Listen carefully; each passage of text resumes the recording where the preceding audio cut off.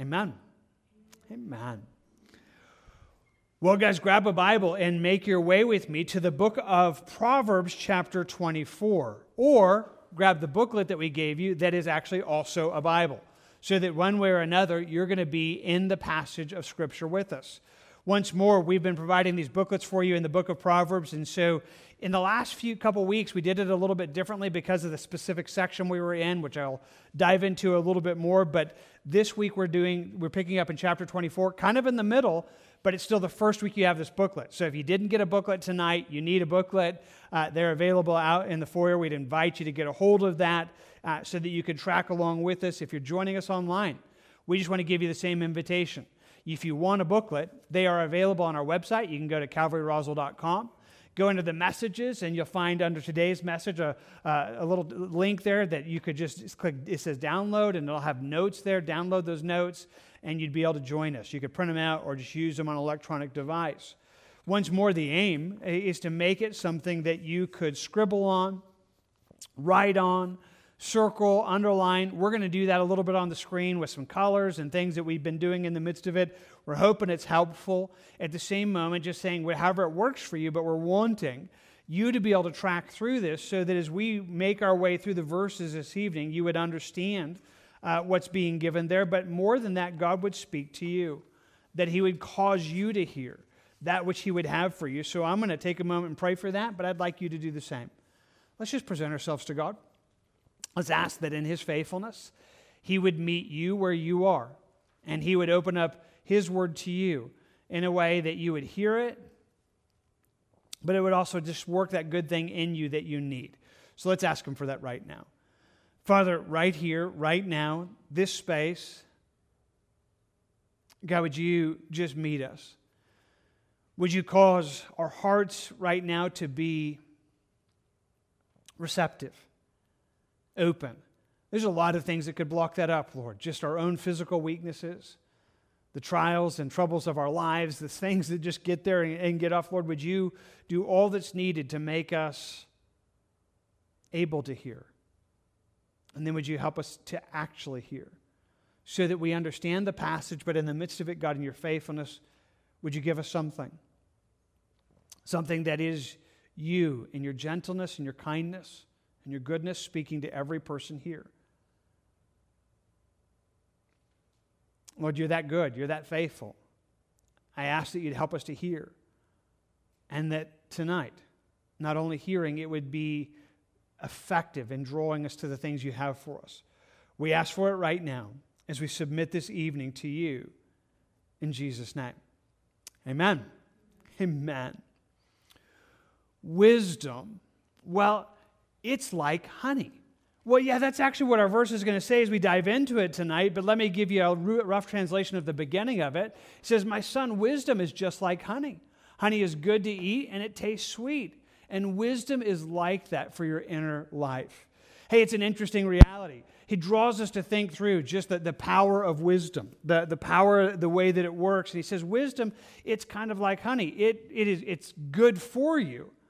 And it's enjoyable at the same moment. It tastes good as well. It ought to be something for you. And God's wisdom is that for not you physically, but spiritually. Yeah, that's exactly what He's going to lay out to us as we join right here in the midst of chapter 24. We're in verse 13 this evening, where He invites us to see wisdom that way. Well, before we talk about that, let me back up for a second and remind you, if you've been with us for the last couple of weeks, we're in an interesting section inside the book of Proverbs. A section that has been a list of 30 different things that God is speaking, pieces of wisdom. Tonight finds itself number 26 out of 30. 26 of those 30. Well, again, if you missed it the last couple weeks, you might want to go back and get it. We talked about that, how from chapter 22, verse 17 to chapter 24 of verse 22, there's a list of 30 things, and it's kind of a fascinating reality. It was a common thing in those days, and wisdom kind of flowed in those ways, and it's as if God takes that voice and speaks it into His people and says, I'll give you 30 things. I'll give you 30 things to think through. And so we've been doing that the last couple of weeks, and we're going to finish that up plus a few verses. So we're going to finish up these last things. And again, if that has any questions, if that you need reminded about that, you can talk to me afterwards. But it's worth just, again, noting that God is listing these things out for us. And tonight we find ourselves looking at number 26 of 30 statements of wisdom that are found here in the midst of the book of Proverbs. And in it again, he invites us to think about something. He says, my son, speaking almost as a father to a child, he says, eat honey, because it is good, and the honeycomb, which is sweet to your taste. He says, I want you to invite you to see that, and invite you to see even what it is, and invites us to see what that would look like. And it's a fascinating thing. You guys understand. I mean, honey's an incredibly valuable thing. I mean, people have looked through the benefits of eating honey and talk about how it, helps everything from allergies to, nutrients to memory to soothing. I mean, you look at this incredible thing that honey is, and it was seen that way, even in the scriptures, that they looked at honey and said, hey, this is something that's good for us, but in that culture, again, incredibly just tasty. And so God's saying that's how knowledge is meant to be for you. That when you come across God's knowledge, when you're approaching His wisdom, it's meant to be like that. It's meant to be something like, I need that, and I like it at the same point in time. I need it because it's good for me, but it's not like just, eating something that, take these things because you don't like them, like, eating some vegetable that is meant to be like, I know this is good for me, but I don't even enjoy it. It's like, no, really, if you get it, it's like, this is good, and I enjoy it as well. He says that's what God's wisdom would be for you. It would do that. And he says beyond that, if you find it, if you really get a hold of God's wisdom, he says there shall be a prospect and your hope will not be cut off. He says this will give you value. It'll give you that prospect or hope. The word prospect really has the idea of a future. Some of your translations might say it that way, or a latter end in the midst of it. He says if you really grab yourself around the things that God has, it not only is it enjoyable, not only is it good, it takes you on this place. It's taking you into the space that you want, and it's not going to go away.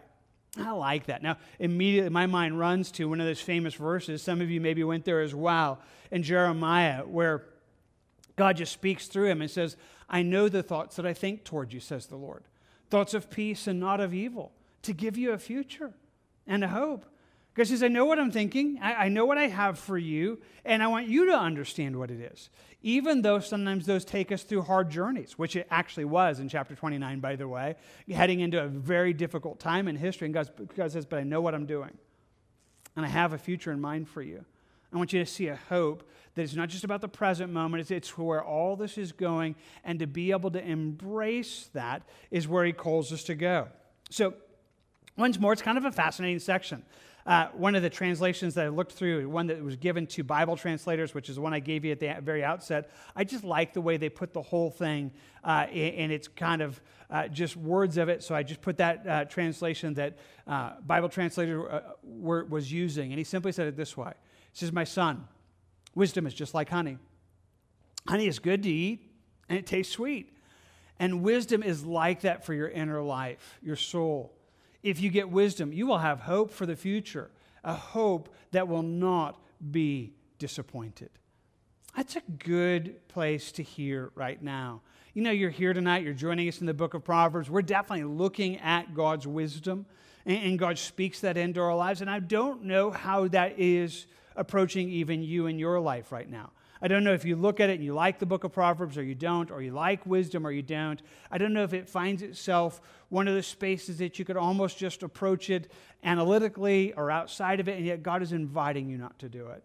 He says, I want you to see something. I want you to see that wisdom is meant to be good for you, but enjoyable, but it would feed your soul. It would feed your soul. It would be wisdom for you. And if you get it, not only would it meet you now, it would give you strength as you move forward. It would root you in the good things that God has for you. It would root you in the kindness that He's doing in your life. And God is inviting you and I to that. He's inviting us to have that kind of hunger for this and to believe in its good space and what it's able to do in our lives. And I'm longing that you would hear it this evening. I'm longing that it would be that, so that as you come here this evening, that would actually be where you are. And again, just simply, I like the way it says it there in verse 14. If you find it. If you found it, you'll find it to be so. May God help you to find it. May He help you to find His wisdom that would be into your space, into your life tonight in a way that would give you help, in a way that would give you strength and draw you to the things that God has for you. All right. Well, going on down, verse 15 says it to us this way. It says, "Do not lie in wait, O wicked man, against the dwelling of the righteous, nor plunder his resting place. For a righteous man may fall 7 times and rise again, but the wicked shall fall by calamity."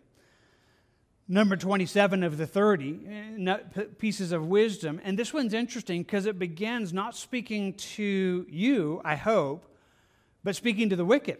It's as if he's talking to somebody and he says, okay, oh, you wicked man, you one who is doing wrong. He says, I want to give you this piece of wisdom. He says, I don't want you to be one that lies in wait against the dwelling of the righteous. Do not plunder his resting place. Has the idea of speaking to one who is watching the righteous, watching the things that are happening in the midst of it, watching what it is. And he says, hey, don't take advantage of it. Don't think that in that sense that you could plunder what they are. And it has the idea of understanding that the righteous is going through a hard space. It's as if you look at this and something's gone wrong, something's gone amiss. There's a place that very easily they can be taken advantage of, that you could steal from them or take from them or anything that's there. And he warns them away from it, and then he gives us this nugget. He says, "For a righteous man may fall 7 times, and then rise again." And he says, here's something you need to understand. The righteous, there is no space that they just always live in some kind of unhindered space, but they get back up. The righteous one does that. They fall, even if it's 7 times, and 7 probably even being that kind of complete number. So definitely not just a digit, but a way of saying, hey, they can keep doing that, but they rise. But he says it's not so for the wicked. It's not so for that. The wicked fall. And when they do, they fall by calamity. It's a good reality. It's a good reality for us to think about just for a moment. Maybe you understand it. Maybe it's a part of it. But I want to tell you, theologically, technically, it's true. That what God starts in us, He continues doing. That the righteous, there is a sense that true Christians, real Christians, they can, I have this like goofy little saying that runs in my head, and it probably isn't going to work, but for like 2 people. But like when I was a little kid, they had these little things like, they called them weebles. Weebles wobble, but they don't fall down kind of thing. And it kind of rolls in my head. And it's just like, yeah, that's what happens. Weebles wobble, but they bounce back up. Like it might happen for a moment, they might be down, but they're engineered by Christ. They're engineered by something there so that you could look at this and know, hey, there's going to be a bounce back. That's how it works. Now, in the midst of us, he's as if speaking to somebody and saying, hey, if you're looking at, somebody who's falling in the righteous, hey, you should know that. You should know that. And you should be careful about taking advantage of them when they're down, because they will get back up. They will get back up. Now, that's just a good reality for us to think about for a moment. Now, I recognize, again, this proverb is spoken to the wicked, but can I speak it to the righteous for a moment in the way that you see others? You guys know the reality, right? It's been well said that sometimes Christians shoot their own wounded.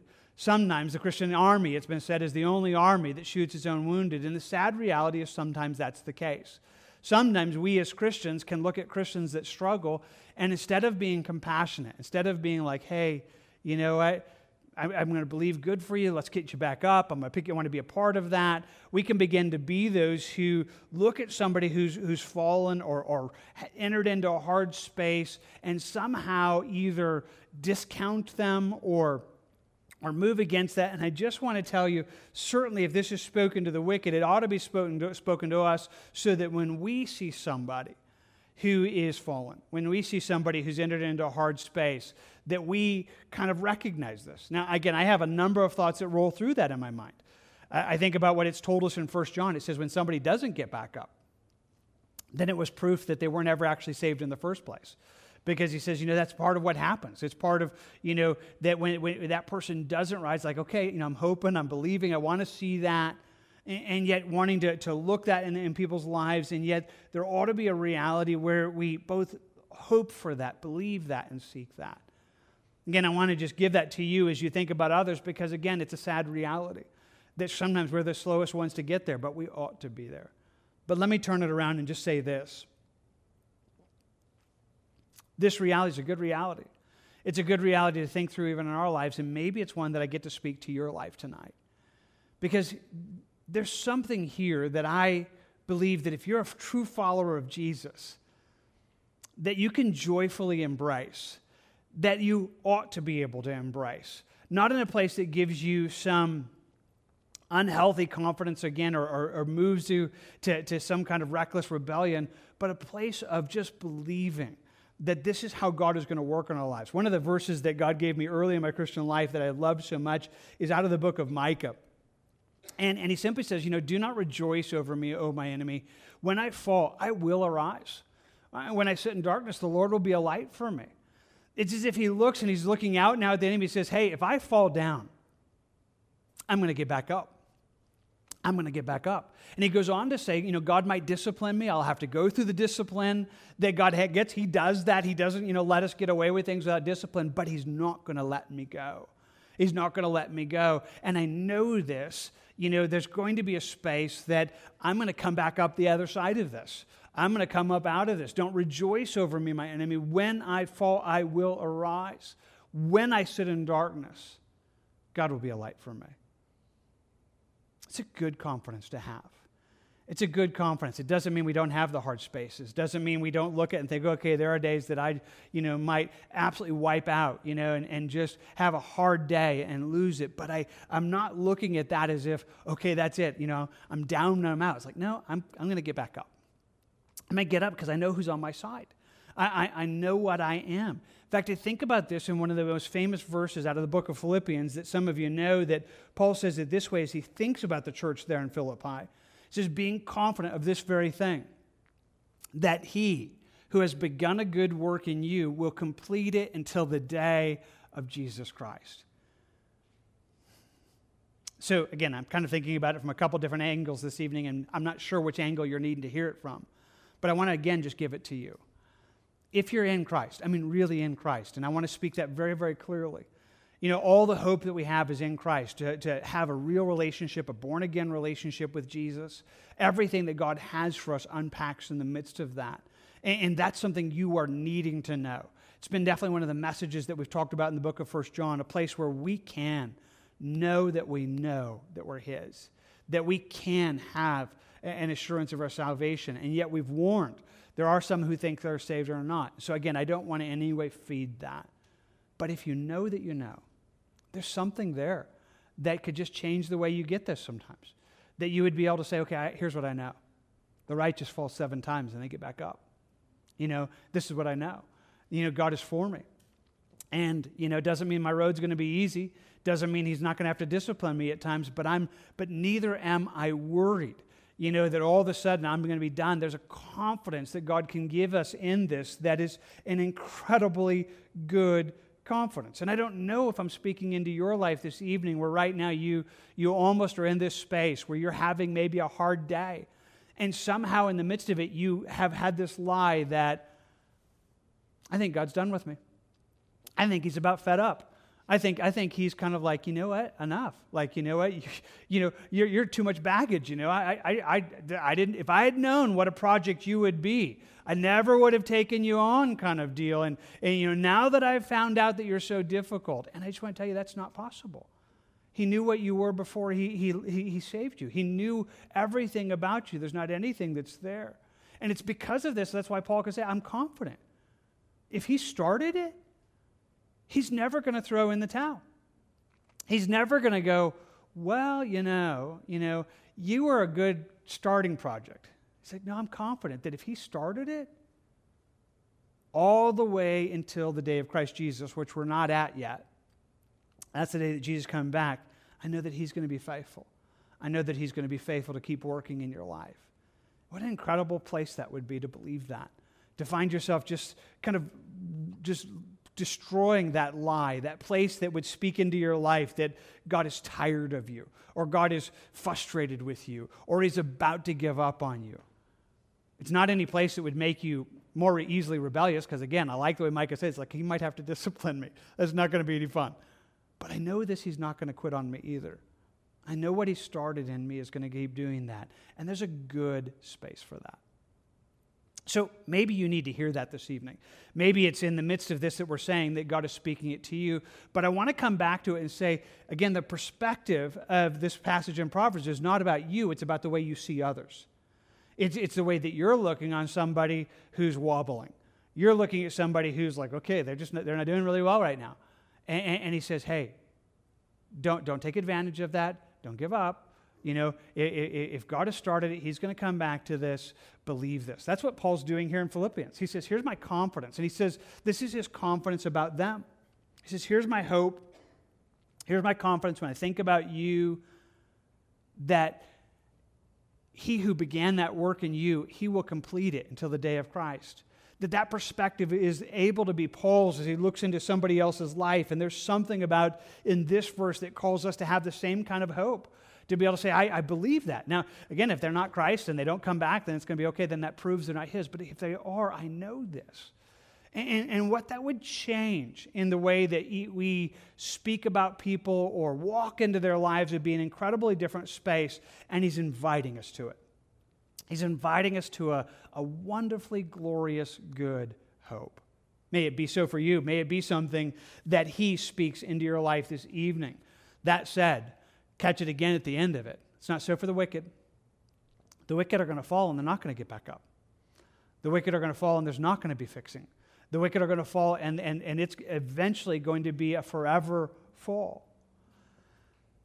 It's kind of in the midst of that we continue into the next verse there in verse 17 as he now speaks to us.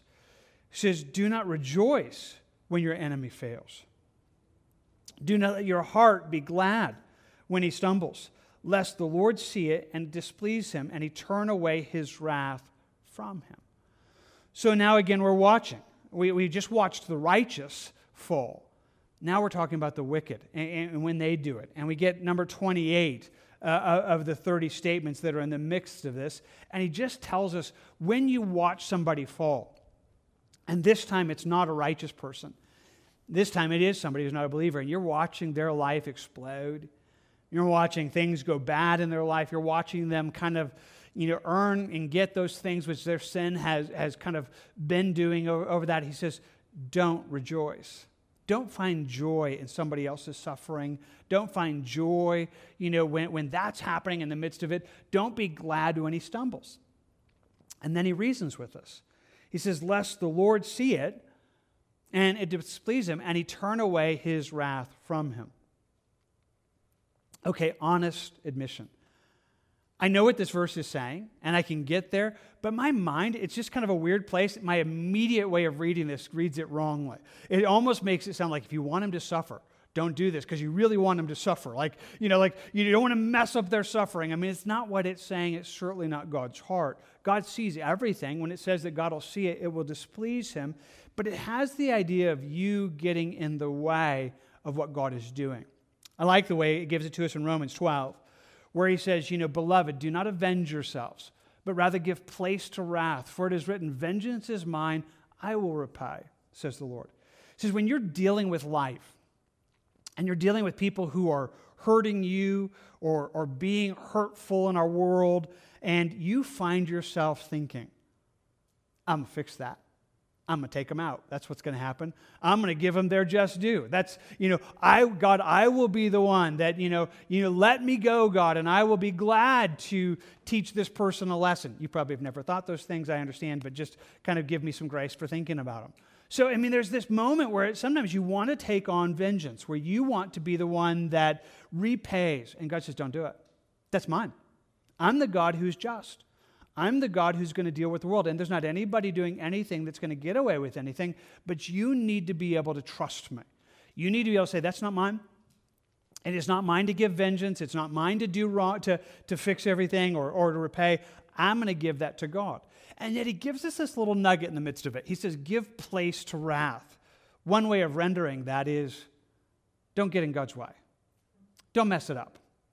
Don't mess up what he's doing. In other words, it's possible.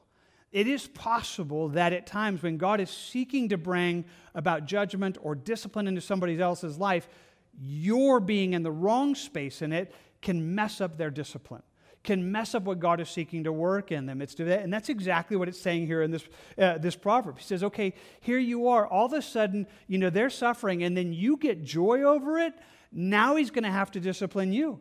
And he's going to have to discipline you in the midst of it because you're messing up what he's seeking to do in their lives. You're doing something that not only is it wrong, it's crossing a line that is just creating a problem. Now, maybe that's clear enough all by itself, but I'm just going to tell you a quick story.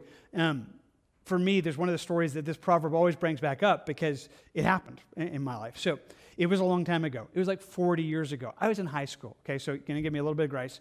40 years ago in high school, we were driving at lunch or something like that, driving my 65 Mustang. And that's because what you do when you have a car, you just drive, And so we were driving, and me and my friends, and we happened to drive by a patrolman who had pulled somebody over and was getting ready to give them a ticket. And my friend decides to lean out the window and mock them. He just leans way out the window. I don't even think we had seatbelts because I'm pretty sure he got like way up, and I'm trying to remember. But he's like, you deserve that. He's just screaming out, laughing as hard as he can. And then we went by. Thought it was really, really fun until like 4 seconds later. When the patrolman decided that he was no longer going to give the other person a ticket, and he decided to come after me. And he pulls me over and just decided to figure out if there's any way he could give me a ticket. Thankfully, my lights all worked. I had registration, all those kinds of things. But I remember him just kind of telling us, like, hey, that's not okay. Like, that's not okay. Like, you rejoicing that somebody else is getting a ticket. Not only did I not give them a ticket now, I came after you. And when I read this verse, that's kind of what goes through my mind. It's like, man, don't do that, That's a dumb thing to do. It's like a childish move, And we were being childish. And so I don't know if that lands for anybody else, but he's just saying, don't do that. Don't do that. Don't be the one that finds joy when somebody else suffers. It should never be that way. Even if they're wicked, even if they deserve it, you should not be that person.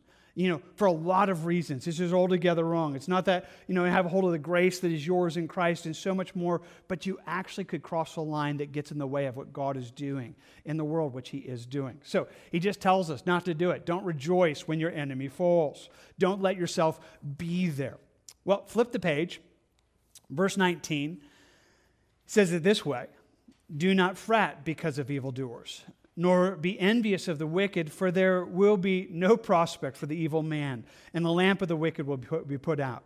So, number 29 of 30, and kind of in this little theme, because we've been talking about people's lives exploding, and we talked about, hey, the righteous, if they fall, they're going to get back up. But the wicked, not so much, but you shouldn't find joy in it, and because you recognize this is all true, you should be one that doesn't fret. When you're looking at somebody who's doing wrong and evil, you should be able to say, you know what, this is not the end of the story, and they're not getting away with anything, and there's an end to where this whole thing is going. He says, because for the wicked, there will be no prospect, and it's the same word that we saw a couple verses earlier. There's no future. There's no good end for that person. It's not going that way. The lamp of the wicked is going to be put out. So even if they haven't wiped out yet, they're going to. The end is coming. And he says, because of that, don't find yourself wishing you had their life or wanting what they have or being envious of the wicked or being fretful because of anything that's there. He says, don't let that be you, because you know what we've just said. It goes badly for this. Believing that, it should be absolutely there. I just paused and say this. I hope it's not so for anybody here this evening. I hope as we think about this, where he says there's no prospect for the evil man, the lamp of the wicked will be put out. But if that is you, if you're here this evening and you find yourself outside of Christ, that is your destination. There's a destruction that's coming. There's no future in that. Hell is certain. And we simply want to tell you that's what God would rescue you from. And he can. We invite you to Christ even this evening, if that's where you are, and just long that God would bring you to that. All right. Go on down, verse 21. He says, my son, fear the Lord and the king. Do not associate with those given to change, for their calamity will rise suddenly, and who knows the ruin those two can bring. So number 30 of the 30, so the last of the 30 pieces of Proverbs, he just says, okay, my son, you should fear God.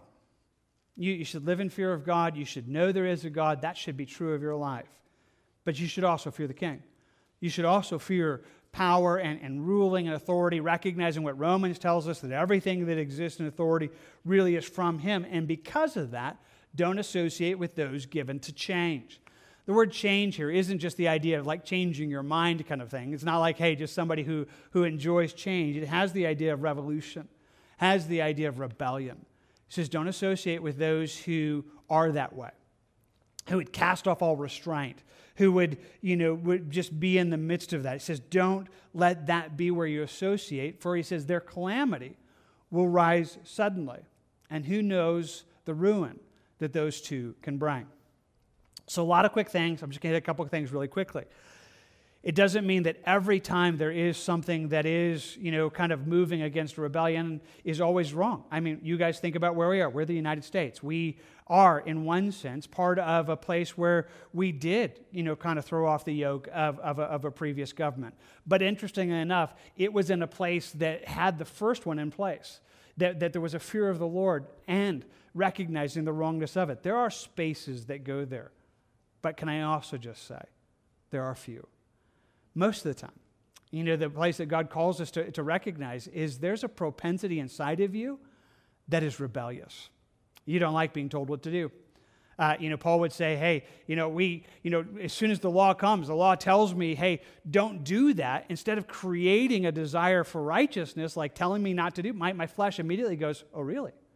You can tell me what not to do? There's just this rebellious propensity within inside of us.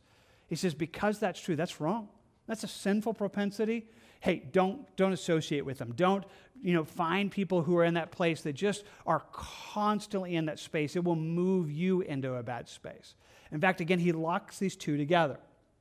The person who throws off restraint of a government, but also of God, who says, hey, I don't want either one. He says, who knows the ruin that those two can bring? When somebody, refuses to submit to God and then refuses to submit to government, he's like, that's a mess waiting to happen. That's a mess waiting to happen. They're in a place that's going to be destructive, and that's not the kind of influence you want in your life. That's not the kind of influence when somebody is that space, and he just warns us again of those things and a place that we would move away from it. It's a good nugget of wisdom. Again, practically helpful, choosing those associates that would affect our lives well. Well, that draws us to the end of the 30 things, but then he tacks on a few more. If you flip the page, you see there in verse 23, it says, these things also belong to the wise. Or some of your Bible translations have a little heading like mine did there, where he says, further sayings of the wise. In other words, it would seem like, okay, we finished the 30, but he says, here's a few extras. Here's like bonus. Here's a couple extra nuggets on top of the 30 that you might want to think about as you're thinking about everything that has just been given to us in the midst of it. It says it this way in verse 23, these things also belong to the wise. It is not good to show partiality in judgment. He who says to the wicked, you are righteous, him the people will curse, nations will abhor him. But those who rebuke the wicked will have delight, and a good blessing will come upon them. So this nugget of wisdom, he just tosses in there and he says, it's not good. It's not good to show partiality and judgment. It's not good to treat people in an unfair way. The word partiality that's used here is kind of an interesting one in the Hebrew language. It simply has the idea of having a regard for people's faces. In other words, you're making a judgment not based on what they did, but who they are. It's not about what they've done. It's about who they know and getting away with all kinds of things. You guys understand how that works. It shouldn't be that way in the world. It does. So he says, here's this person who's going to be dealing with something. And so instead of punishing somebody who deserves to be punished, he says, if you're the kind of person that would say to the wicked, you're good. You're righteous. You're fine. You're fine just the way you are. You're good in the midst of that. He says if that's kind of where you are, then even people will find that as a curse. Nations will abhor him. It is true, even in our broken world, by the way. If it finds out, you find a judge or somebody who's trying a case, and then it's because he knows them or somebody knows them. And it's like, wait, what? You let him off? And then if it finds out, they let him off not because there was extenuating circumstances or unclear. It's like, well, I know his Uncle Joe, and so, kind of gave him a pass, in the midst of it. That just doesn't go well. That doesn't sit well with anybody. It doesn't sit well with anybody. He says that's a terrible space. The world itself revolts against that. Nations, will abhor that. But if in contrast, we would rebuke. The wicked there in italics because it's not actually in the Hebrew text, but it's referring back to it, so it makes sense. It says if you'll be the one that would say to the wicked, you're wrong. You're doing that wrong. Instead of it being that which creates kind of angst and anxiety, it says you'll have delight and blessing will come upon them. And he just calls us to this. In a world where this does happen, may it not be you. Again, we're not, you might say, well, I'm not a judge. I don't sit behind a court docket. I don't oversee them. Fine. You do make judgments. You do have authority. Some of you, maybe have employees. Some of you have people that work under you. Be fair. You ought to be that person that says, hey, I don't just, give people a pass because I know them. When I deal with things, I try to do right and wrong. I try to handle things the way that they ought to be in a world that so often is wrong. He says, don't do that. You don't be that way. Don't show partiality in the decisions you make. Don't be that kind of person. Be able to say wrong is wrong and right is right. Like that's wrong. It shouldn't have been done. Shouldn't have been done. And it's a good space for us just to be those people that walk that way in this world. All right, flip the page. Verse 27, prepare your outside work, make it fit for yourselves in the field and afterward. Oh, I'm sorry, actually I went ahead. I skipped one, didn't I? Sorry about that. Back up. If you caught that, good job. Don't turn the page. Go back to verse 26. It says, he who gives a right answer kisses the lips. It's kind of a funny little proverb. It's kind of a proverb, but it's really powerful. So it has the idea of one who gives the answer, and it has this way of affection or even friendship within that culture. The idea of giving a right answer has the idea of straightforward or honest. The word right answer isn't just like, hey, you know how to answer a question. That, hey, if the teacher asks a question, you can answer a question. This is good. That's not what it's saying. It says you're the kind of person that when somebody asks you something, you give them a straight answer. When somebody asks you something, you respond to that in a way that's not duplicitous, that's not kind of, that you don't know where they are. He says that's like a kiss on the lips. Now, again, our problem is we live in such a culture, some of us can't get past like kind of a dating metaphor. It's not that. In cultures in those days, that was a greeting. So you'll even get it in the New Testament where Paul will say, hey, greet one another with a holy kiss. It was a kindness. It was an affectionate kind of kindness, and so it's really meant to be interpreted that way. So again, I gave you a little bit earlier, one of my ones I like doing is I like to look at this group that translates the Bible into other languages and see how they handle it differently in different spaces. And so they did it this way in this verse. He says, one way to translate this verse is to say that straightforward, honest speech, it's a mark of true friendship. That's the idea of kissing the lips. They say if you're straightforward, you're not you speak the truth and you give somebody an honest answer. That is real friendship. In fact, another person translated it this way: the person who always gives you a straight answer shows that he's a real friend to you. It's a good piece of advice. It's a good piece of advice. I hope you have such a friend. I hope you are such a friend. I hope you're kind of the person that people don't have to wonder, like, did you really mean that? How many times do I have to ask you before I find out that you really mean what you say? It's like, no, I tell you the truth. Like, with me, you know where I stand, and I'm not going to, say one thing and say something else. I want to be a friend. And just a straight up answer with me. I'm that kind of person. He says, when you find that, it's like somebody is like, they've just given you an affectionate kiss. It's like, that's welcoming. That's beautiful. It's a good space to have. And so he calls us to that. Okay, now you can flip the page. Verse 27. Prepare your outside work, make it fit for yourself in the field, and afterwards build your house. So he's telling this person, okay, hey, first of all, especially in an agricultural world, you have to think about this. He says, take care of your field. I mean, go out there, make sure it's, plowed and watered and planted. I mean, you go and do that. Do that first, and then take care of your house. Then, begin, kind of fitting out your house for the things that are there. Afterwards, you do that. And it's a pretty simple proverb that kind of puts into words that practical principle that is meant to be in our lives, that, kind of producing before consuming.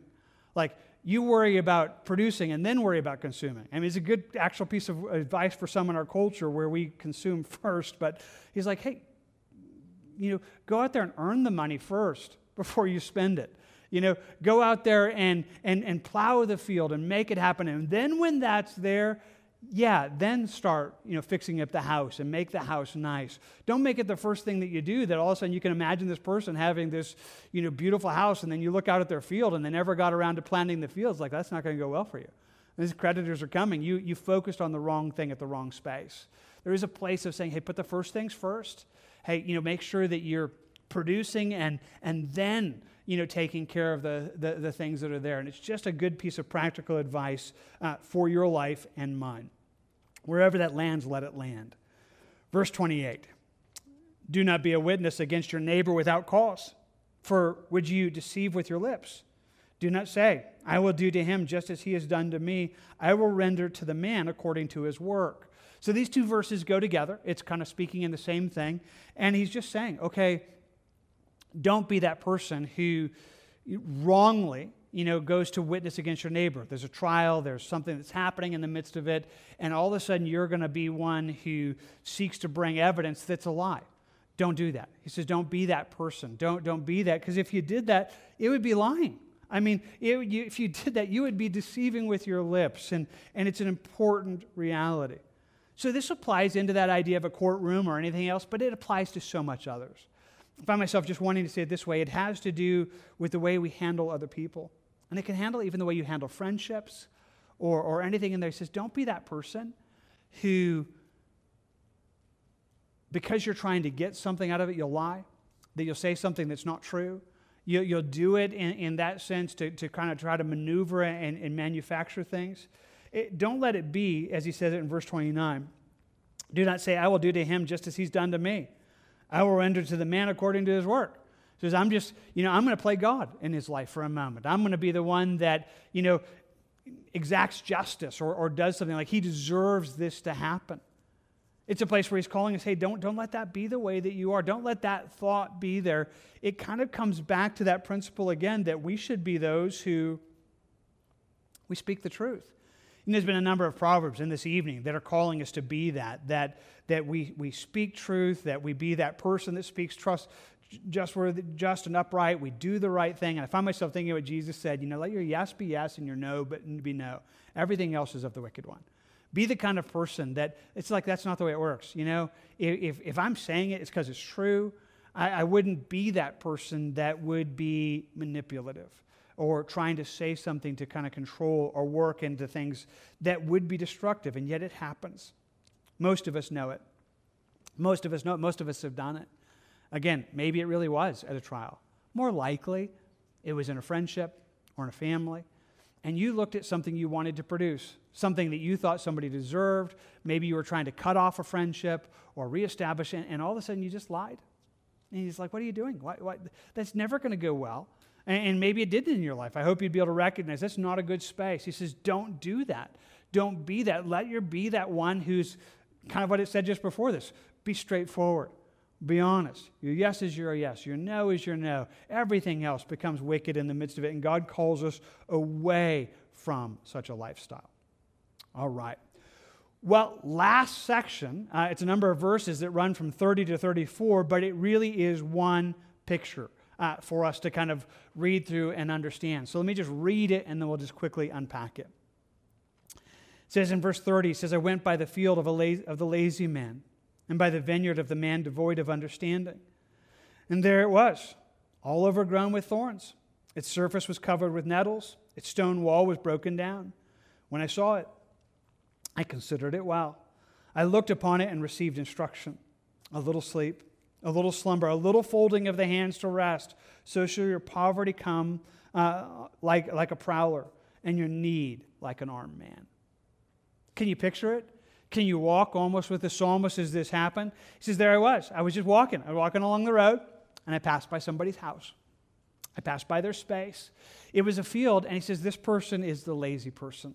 Something that the Proverbs has said a lot about, that laziness is not God's plan for our lives. It's not the way he wants us to live, and it's destructive. He says, there I was. I walked by this lazy person's house, and then I looked at this person. He says, this person who's lazy, they're not walking in wisdom. They're devoid of understanding. And I saw their house, and there it was. Everything's unkept. I mean, there's thorns everywhere. Everything's going, it's surface, this place where the fields are supposed to be, bringing up, their fields. Because again, this is an agricultural society. Nettles are there. The stone wall that is supposed to bring protection for the fields, that's to keep animals out of, destroying. It's not been kept up. It's now overrun. And he just looked at it. And I just want to invite you to be there for a moment. I just want to invite you just to stand there as if you're standing on the curb and you're just looking over at it for a moment. And you're just thinking, wow, that's a mess. like this is not going well. This is not going well at all. Like this is, they've not taken care of anything. Everything's falling apart. Everything is falling down. And again, it's not just a statement of it being pretty or a statement of it being nice, but useful. To see a stone wall down, again, it's to look over at a field that is supposed to be your income. It's supposed to be the way you're taking, and it's like, man, everything's down. Everything's a mess. Everything's in the midst of this. So you're standing there on the corner with the proverb writer in this moment, and he just says, when I saw it, I considered it well, and I received instruction. He says, I just saw it, and it's like, this is a lesson. This is a lesson that God is allowing me to hear right now. How did it get this way? What happened that brought such incredible destruction into this space? I mean, obviously it's laziness. Obviously it's what he said at the early part of it. It's a man who's not walking in understanding. But he says, when I saw it, when I looked, when I thought about it, he says, here's what I saw. He says, just a little sleep, a little slumber, a little folding of the hands to rest. And you probably get it. You probably pretty quickly, but just catch it because he says it 3 times. It's just a little. How does somebody ever get that way? Nobody, almost nobody chooses that. Like, I think that's what I'd like to have. I don't think anybody goes and buys a property and think, I could buy this and destroy it. It's a great idea. I could buy it and let the whole thing go to pot. I should knock down the wall myself now. Nobody ever did that. That never was like, I too could ruin a piece of property. It was never somebody's intention. How did they get there? Just a little by a little. Just a little. Just a little. Like, not today. Let's just put just a little bit of laziness became more laziness, and more laziness became other laziness. And it's one of those places that the proverb writer is just getting this and thinking, that's a warning for me. That's a warning, because this could happen to me. Like, I could be that person that could end up in this space where, you just, they're like, just a little extra sleep. I don't really feel like working today. Let's just not make it a day of working. Let's just, who wants to plow the field today when we could just, play Nintendo or whatever would it be in the midst of, why would I go? Okay, they didn't have Nintendo, but you get the idea. Why would I just want to walk in those spaces when there's nothing there? And he says, hey, that's a dangerous place. He says, that'll happen. I mean, your poverty will come on like a prowler, your need like an armed man. It starts slow, but it comes on in a wave of destruction, and he just warns us away from it. And it's a good piece of wisdom. It's a good piece of wisdom. Just to say, hey, that's not the way you want. Now again, God is a God who can rescue, and if that even defines any part of our lives this evening, may it be that God would rescue us from it, that we'd look and say, that's not the space I want to go. So as we find ourselves ending our chapter 24 this evening, even with this proverb, I find myself thinking about how we began. That we told you that wisdom, it's like honey. It's enjoyable, but it's good. And I find myself thinking how much God would speak to you. How much God would talk to you. I hope he has this evening. I hope in the midst of it, he's given us even a verse this night. But I even like this one here. This was just life. He's just standing on a street corner. And he's just watching over, and then he saw it. Not in a way of judging, not in a way of doing what the earlier proverb said, like don't look on them and judge them or take advantage of them. But he's looked on and said, Lord, I can see how quickly I could become that. I see what does that. Rescue me from it. And wisdom was being given. Wisdom was being communicated in a life-giving, rescuing way. Our God does that all the time. I wonder if it's happened tonight. I wonder if in the midst of His Word, He has spoken into your life in a way that would be rescuing. I found myself thinking, we were just reading in the book of Psalms, and some of you read, I think it was last week, that Psalm 19 that talks about the power of the Word of God to work in our life. But the earlier part of the Psalm says, God is speaking all the time. Day after day, night unto night, He is revealing His speech, that creation itself is speaking. And I come to the conclusion tonight and just say, this I know. God is talking. He's talking through His Word, and He's talking through creation. He's talking through life. And if you'll hear it, it would be wisdom to you. You know what wisdom would be like to you? It would be like honey. It would be like, this is really good for me. I actually really like it too, which is kind of funny. It's just really, really fun. And you know what else it's doing? It's taking me to a future, a good future, a hope that's mine. And that's where God wants to bring you, into a place that wisdom would just be life-giving, life-rescuing, and drawing you into the place that He has. And so I hope that's met you this evening, and maybe one of these nuggets is that. Maybe one of these things this evening was that thing that you needed to hear. Don't hear it as condemnation, hear it as rescue. Hear it as God rescuing and drawing you forward into the life that He has. The righteous falls down 7 times, he gets back up. If you need to get back up, get back up. Get back up and just say, okay, God, I want to walk wisely. I want to do life a little bit better than I've been doing it. And I don't want to be those people, that person that I could so naturally be, whether it be judging or manipulative or not truthful. Whatever that is, may God rescue you from it tonight. And may you find that it tastes good, that it works good, and it brings you life. Let's pray for it right now. Father, thank you for your word, and I just believe it. I believe that your word is this to us tonight. God, I prayed at the outset that you would give us a nugget, that tonight we would have heard something from you. I pray that we have. I pray that we found it interesting, in its own way enjoyable. Like, that is a good thought. Then would you just permeate our heart with it, press it in deeply, transform us, take us to that good end. Jesus, I think about the hope that is mine and ours who know you this evening, that you who've begun this good work in us, you're faithful to complete it. So, Lord, it's submitting to that right now. Fashion me, fashion us, shape us, draw us, help us to learn, grow us. Lord, that which you're seeking to work into us, work. Let it be, even as the proverb writer said it here in our text as we ended, that he watched, that he looked upon it, and when he saw it, he considered it, and he received it. He received that instruction. May it be us who receive it and be rescued. I ask for that for me and for each of us now. In Jesus' name, amen.